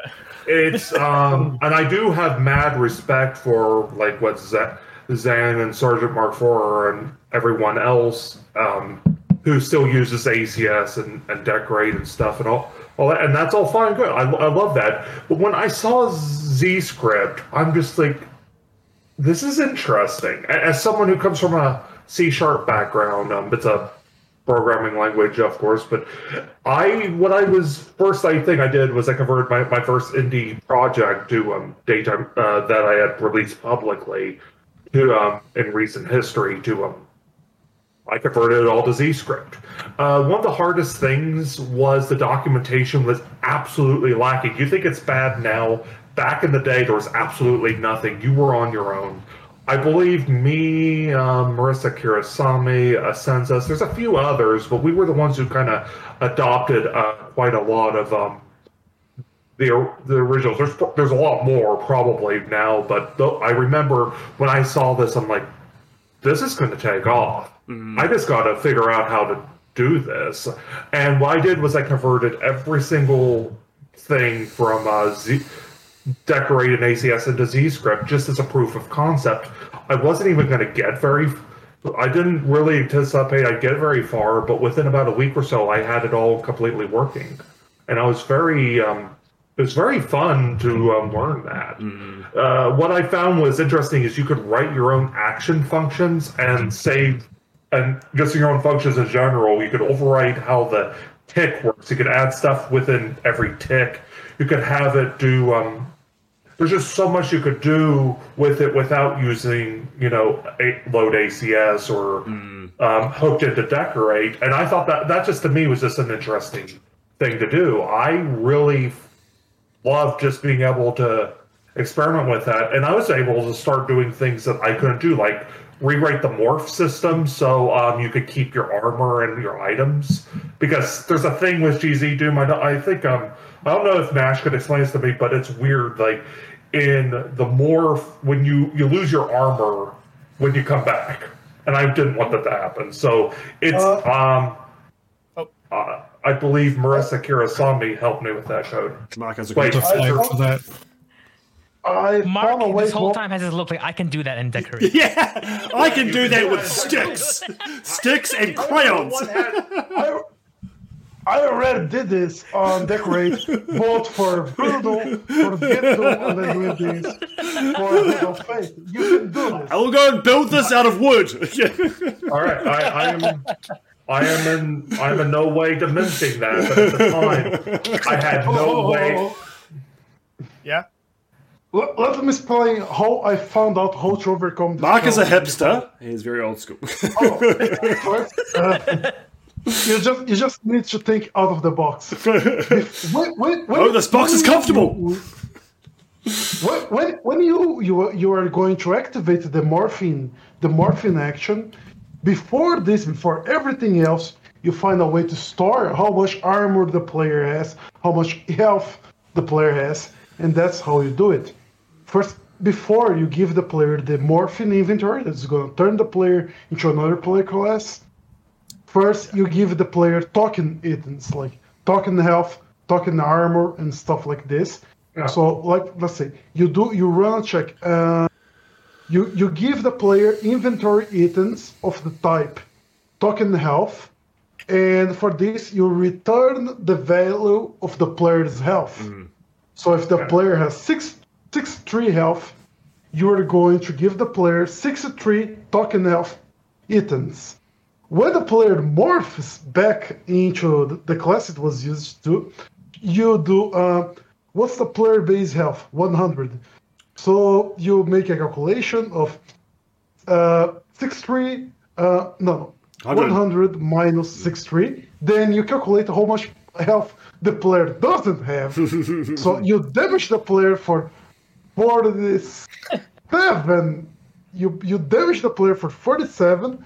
Then you get the health the player had before morphing. That's how you do it. It's very simple. Very simple. These are users, though. Like, what year is his tokens? That's it's kind of the thing. It's 1999 and Skulltag just came out. That's fine and all, and that works. But I wanted to find a way to do it without tokens. Like, I think, like, we've like I said before, we've got a variety of games, variety of styles, variety of coding backgrounds, like experience with the engine. It's all good. It is. That's the thing. And I actually think this is actually one of the strengths of GZ Doom. Is got fucking Sergeant Mark here who's been making shit for it for over a decade, doing these like, let's be honest, hacks, old school techniques, because you want to be Xandro supported as well. So there's actually a clear reason for that, which is good. So like, it's not just I'm stuck in the past. It's like, no, I want to meet this compatibility for a reason, and that'll give your product a lot more playability because it's co-op compatible. You can create deathmatch modes, anything. Like, there's a lot of shit that opens up. That's fucking fantastic. So you got that, and then you've got, say, something like Age of Hell or Project Absentia, more Z-script focused, pushing to the limits of the advancement of the port, and trying to utilize every new feature in any way possible, and both ends of the spectrum are fantastic, and that again that carries back into the Doom modding community. With you got people make things for PR Boom, you got people make things for vanilla, you got weird experimental ports popping up, and I think that is a genuine strength of GZ Doom, is that it carries that all comers, open arms, whatever you want to do, you can do it kind of ethos, and even to the point, and Mr. Cat's a bit of an expert in this, is you can create side scrollers and shoot 'em up games and weird isometric ARPGs or RTS games or Worms Doom. Like, there's all, you can pretty much do anything, and it can be weird and wacky and advanced, or esoteric and weird, or old school, or just terrible. It's all terrible.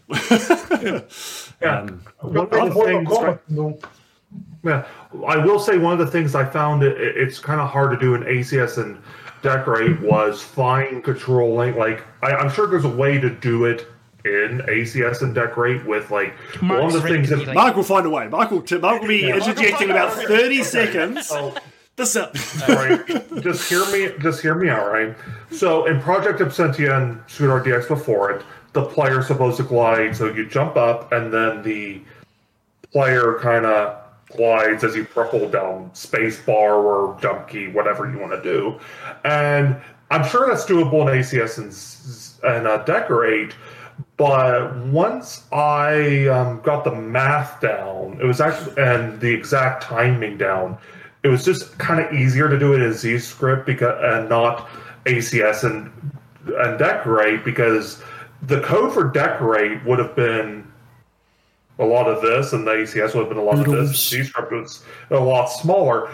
That said, if I was targeting Xandronum, I would definitely find a way to do it. And Metal has actually said some of the maps that we're doing are really good for deathmatch, and a lot of people agree with them on that. So who knows? Maybe after Project Absentia is done, maybe I will make a free standalone deathmatch thing for Xandronum. And that's the cool thing. It's like, if you want to go and then make a Xandro compatible one with a few select maps, or new maps for co-op or something like that, you can do that, and that's the beauty of this engine. That's great. I was gonna say, all of that's assuming, of course, that multiplayer support doesn't eventually get picked up somehow. I think we're all quite keen on that. I'm hoping for that. Nash definitely does. I'll let you guys know if any development happens in that area. I'm definitely Oh hell yeah, please do. And look, single clap. Yeah.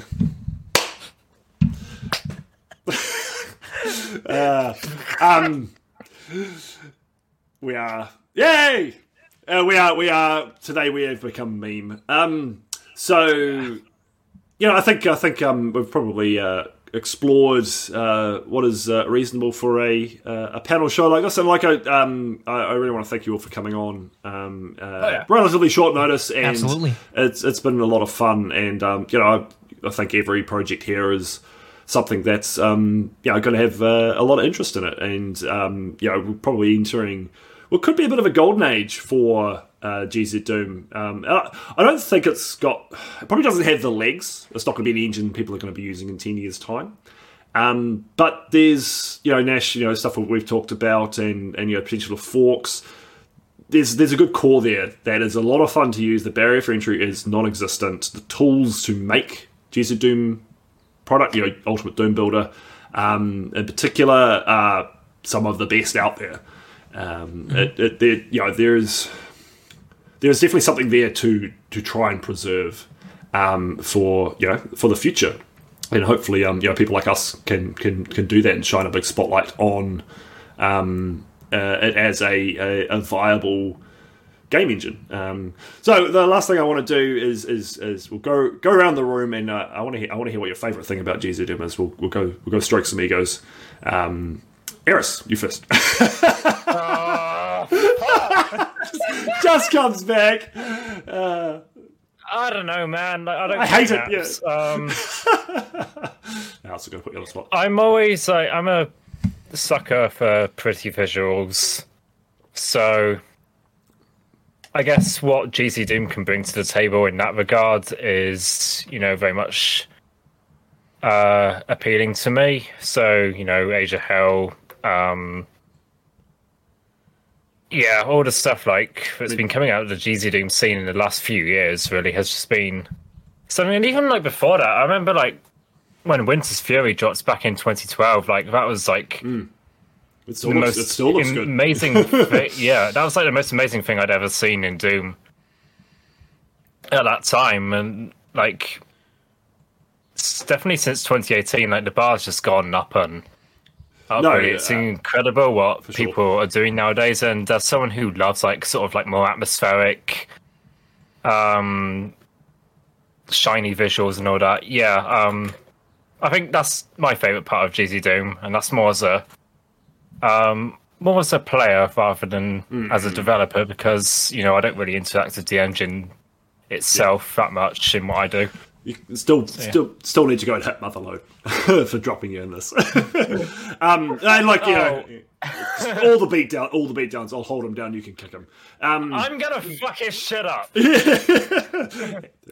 Don't threaten him with a good time. No, and I think it's me. I definitely agree that GZ Doom can look very, very good, and it's a big strength of it is its visuals. And you're right, the last 3 years in particular, I think, have been a bit of a renaissance for it as a port, and it's registering high in official things like the CAC Awards, but also just the amount of projects that are being made. You got people like Stormcatcher dropping Coma Moonlight, and things like R Lumine, and real iconic pieces of work popping out of the community, and then the games as well. Middle Neon, your turn. Favorite thing? Oh, me? Yeah. Okay. All right. My favorite thing. I guess it's just if I really had to say something, I guess it's just the accessibility and the versatility of the engine. Honestly, just how versatile it can actually be. So for instance, before I even did a YouTube channel back in 2019, I was actually experimenting a bit with some Doom mapping. I mean, they're all awful, obviously, but I mean, the ability for me I will be the judge of that. they only complete. They're not even completable. So that's how bad they are. But anyways, no, it's the ability for me to just be able to pick it up and understand it very easily, or be able to show my one friend who was he was having some trouble because he was trying to map with Slade of all things, for Christ's sake, and I'm I know two Slade mappers. I'm it's a Linux thing, I think. Yeah, Linux. I mean, if you're on Linux, pretty much, yeah. But I just show him Ultimate Doom, and he's oh, so it's the fact that you can just easily pick it up, look up a bunch of tutorials on mapping and stuff, and just get something going that's your general idea. It's really nice, and then you can take that knowledge and then carry it over to say what we're doing here at Project Absentia. I might possibly even be trying to work on something of my own after Project Absentia is all said and done, that type of stuff. Possibly, who knows? We'll have to see. But or maybe I'll be helping someone else out. Who knows? Exactly. But you see, that's the thing. It's just very flexible and such, and I really appreciate it is being as flexible as it is. Immensely easy to get into, and I think huge shout out to Boris and the dev team for Ultimate Doom Builder. Previous iterations Doom Builder, even back to Doom Builder 1 and 2, they were still really good editors, but it's a tool made for a 26-year-old game, 27, that is still actively maintained, and and pushed out bug fixes at a rate of not you report a bug to Boris, it will be fixed in a week and pushed out to a new build that. That is Speaking fucking of that, service. actually, we found a bug a while back where I don't know if it was a bug or just an oversight where we were using the Doom 64 lighting for a while. We ended up having to remove it because it was screwing with bright maps. So that's like a whole other thing. Where like it would overlap on top of the bright maps, and so then the bright maps wouldn't appear. But no, anyways, we weren't able to copy and paste like the sector value of Doom 64 lighting for a while, so we just recorded it, and then instantly like that they just fixed it. Bang! It's like that's easy. I can And it put was that in. bang. All I'm gonna say, please give us a dark mode for the There have been several requests, and I will work on Boris. even Trench Broom has it now. I've got Boris pretty close in my back pocket. Nash, Boris. What's your favorite thing about GZ Doom? I would say one of my most favorite feature of GZ Doom is being able to work with directories, folders directly. Yes.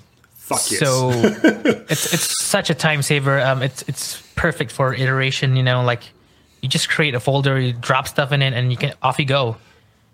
And this is why like you can make super fast stuff with GZ Doom. Folder. Yeah, the folder workflow. That's one of my most favorite features, I think. No, like the what that does to your workflow is unreal. So like particularly when you fold in things like Ultimate Doom Builder's new texture export function, which I've made very liberal use of because I love my sector art, but sector art's pretty taxing on FPS. So now I can make my pretty designs, big elaborate pentagrams, whatever, export it. It's a file in Windows Explorer. I just move it into the Texas folder, bang, I can load it up straight away and play it there. Exactly. It's so good. Yeah. And even like real simple stuff like, I want to copy this texture but rotate it. Like Windows Explorer can rotate textures for you. Make a copy, you rotate it, bang. The PK3 structure translating, is it just a pure Windows directory setup is really good. Yeah. Definitely one of my most favorite features. Yeah, and supported both by GZ Doom as a file structure to read and Ultimate Doom Builder as a resource packet. That synergy is just beautiful. Sonia? Yes. What's your favorite thing about GZ Doom? Everything that everyone else has said so far, but for me, it's also just the fact that coding new enemies, coding game logic, coding a bunch of different things is just relatively easy, whether you're using the methods like Zan and Sergeant Mark IV, or using Decorate and ACS, or using like my methods or ZScript, or just using good old-fashioned DHacked. You can use a whole bunch of a slew of different methods to create something and combine it with what Nash, Aris, and Metal were saying. You pretty much can just come up with something. You can prototype something, within 24 hours, maybe less. It's just really fucking amazing. You can spit out an asset, and then code it so fast. And I've watched Mr. Cat go through that, and like not even 20, like we're talking like 3 or 4 hours, have something in game and interactable, and you can test it. I think that for me, from what I've seen, the strength of that, how quickly you can do it, is how quickly you can get to a testing state. Is this a good idea? Does this work?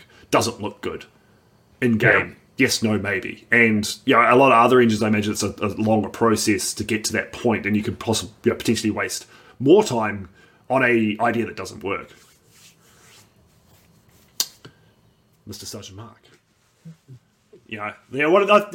Probably a battle between you and Zan, who's the oldest hand, and I'm not sure if Zan's still awake, but we'll find out soon. What is your favourite thing about GZ Doom? The flexibility, the whole high is this, like, Zandrone is, GZ Doom. GZ Doom is like... My favourite thing about GZ Doom is Zandrone. No. So... Cut from the team. Like, I don't know. It's like the Dark Souls of first-person shooter engines. Like, it's easy to get into, but the skill ceiling is infinite. You can be your programming skills can be as bad as you can know nothing about programming. You can be literally that guy that everybody likes to make fun of, Yandere Dev. You can be literally Yandere Dev. You can go to Disco without knowing absolutely nothing and make some AAA quality stuff. Like, yeah, it's the dual engine, and without knowing how to program absolutely anything, you can make like a house, a wooden hut that has some. You can destroy the walls of this hut and has some structural integrity and make the floor collapse without like some frostbite kind of stuff, without knowing anything about code. Do all of this in decorating code. It's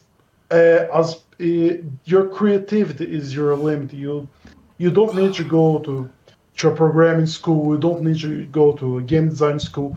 You can make your game like really easy in a way that no other engine, Unreal can't provide this, Unity can't provide this, and all this flexibility and this power, and the fact that it's an open source engine. Like you can make a game on this engine, and this game is going to literally outlive you. You're going to die, and this game is going to continue to exist.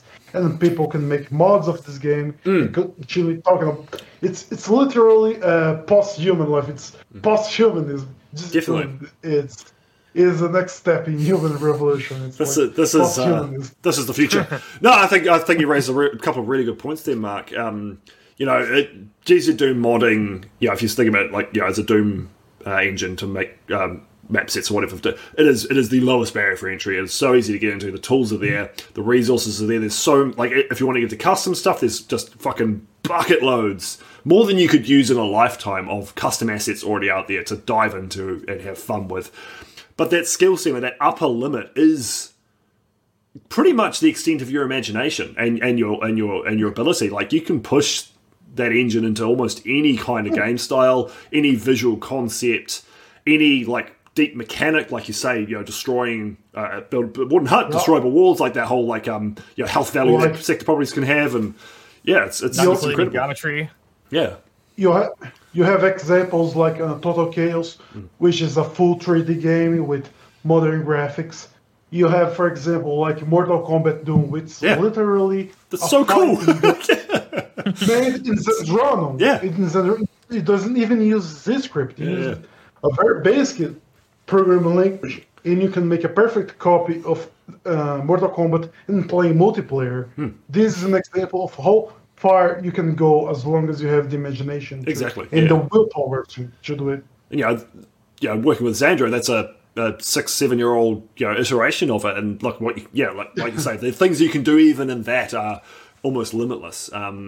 It's very good. And the other point you made about moddability. So we all know Doom's very moddable.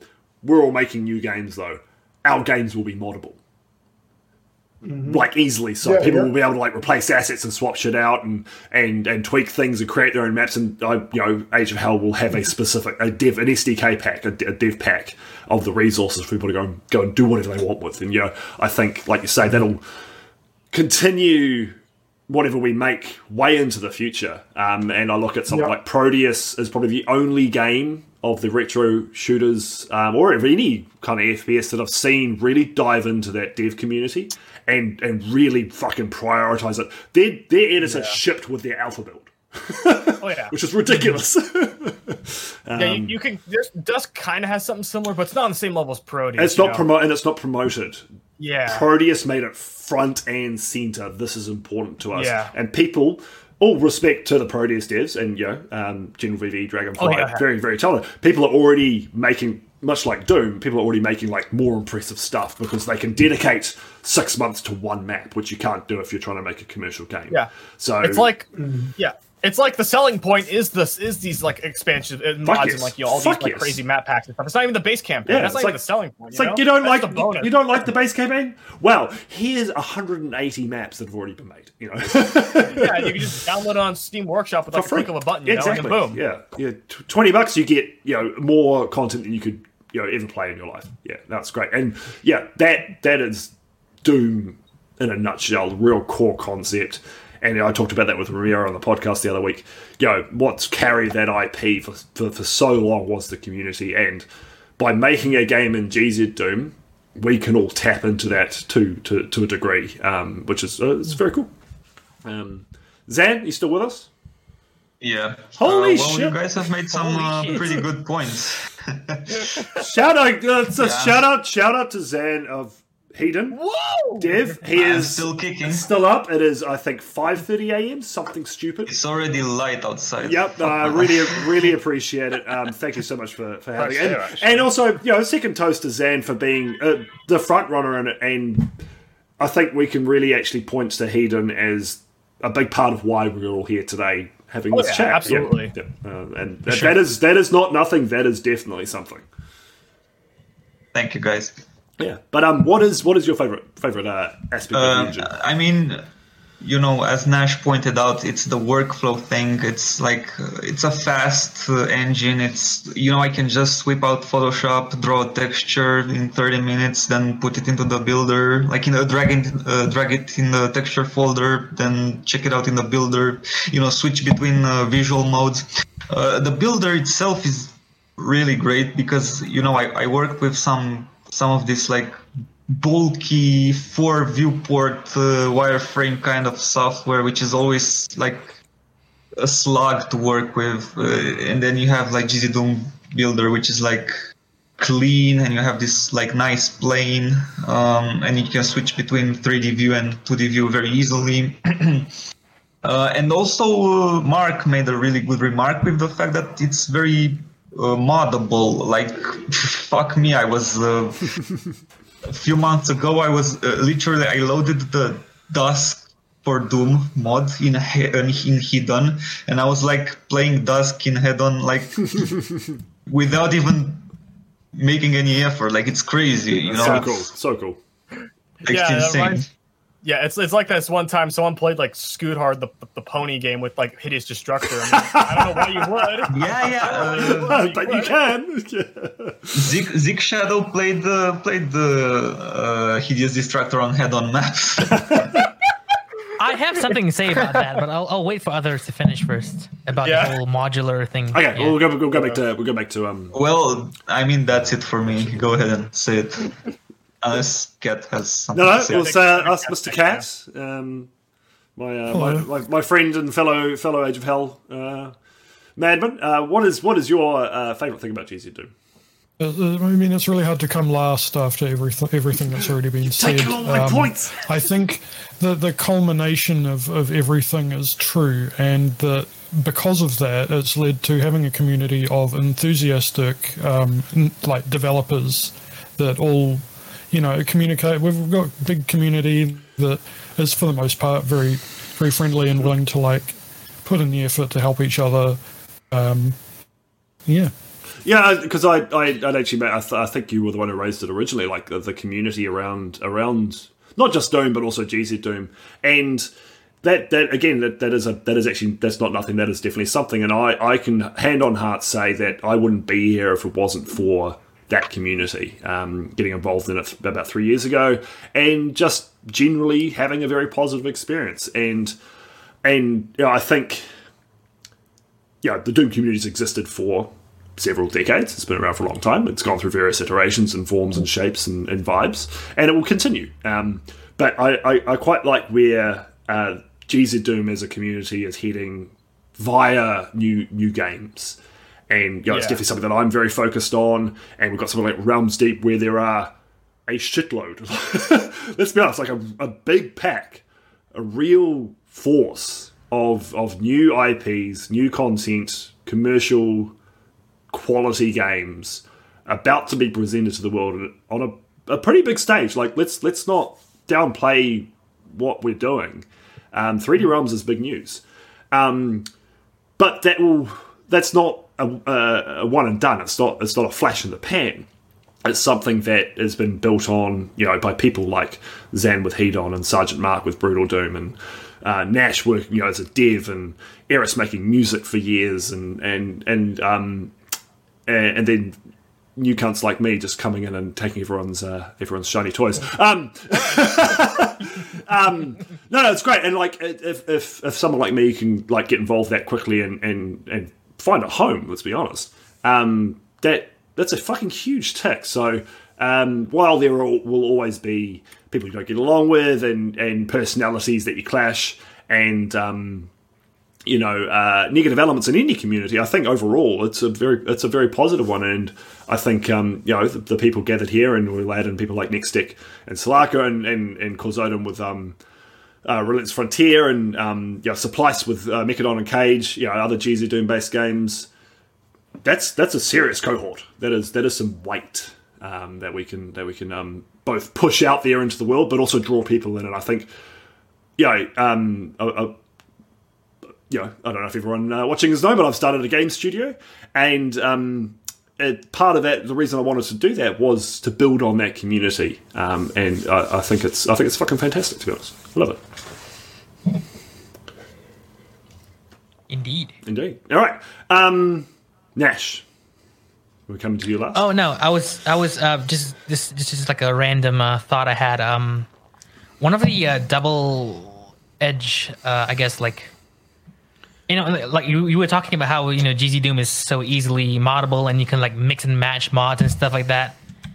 It can actually be a little detrimental for like standalone game designers, because like for example, you design your game a certain way, and then someone just downloads plays your game and then adds like, I don't know, Hideous Destructor or whatever, or and it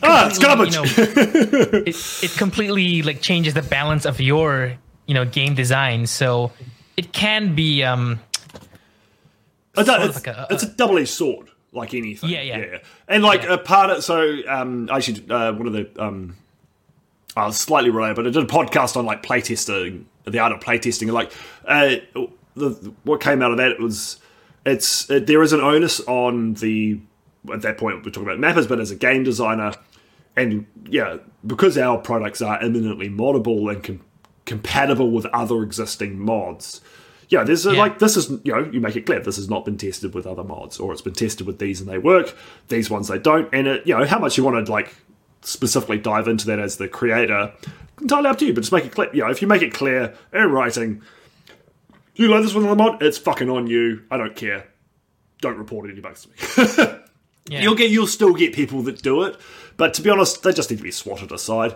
That's not unique to what we're doing. That's a problem with just the Doom community in general. There are people that will play your map with mod X, be it a Brutal Doom or a Hideous Destructor or a Supercharge or whatever, and then complain about how hard it is or how the performance tanks, or like, because I had one of the worst or the strongest feedback criticisms I got around Bastion of Chaos from an FPS perspective was someone playing it with Beautiful or Smooth Doom, one of the two, and it tanked FPS because it had so many more gibs.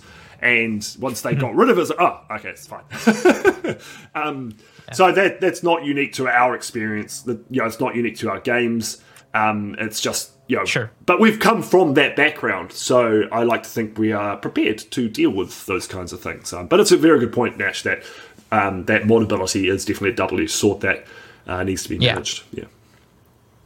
So anyone looking to like make new games, just be prepared for that, like mentally. Like your game is going to be so open to modding, and you can't really control what players want to put into their definitely experience.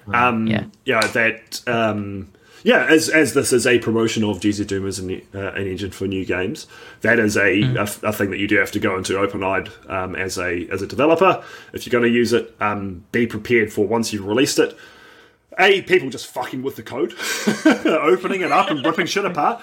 Good. I already made a mod for Sulaco that changes the blood to red, and the game is not even fucking released yet. Just waiting, just like...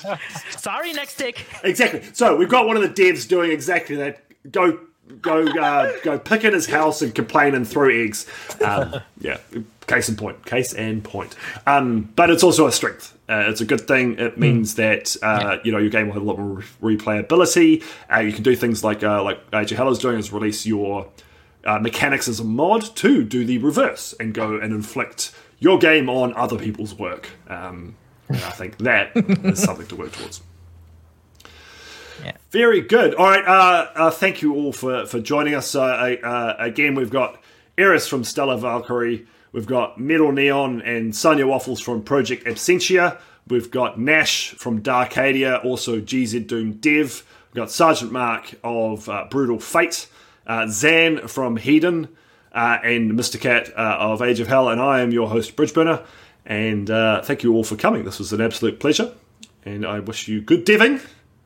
I'm going to get drunk. Thank you. All right. Thank you, sir. I'm already drunk. Joke's on you. Cheers. Well, I better catch up. Cheers. Good news.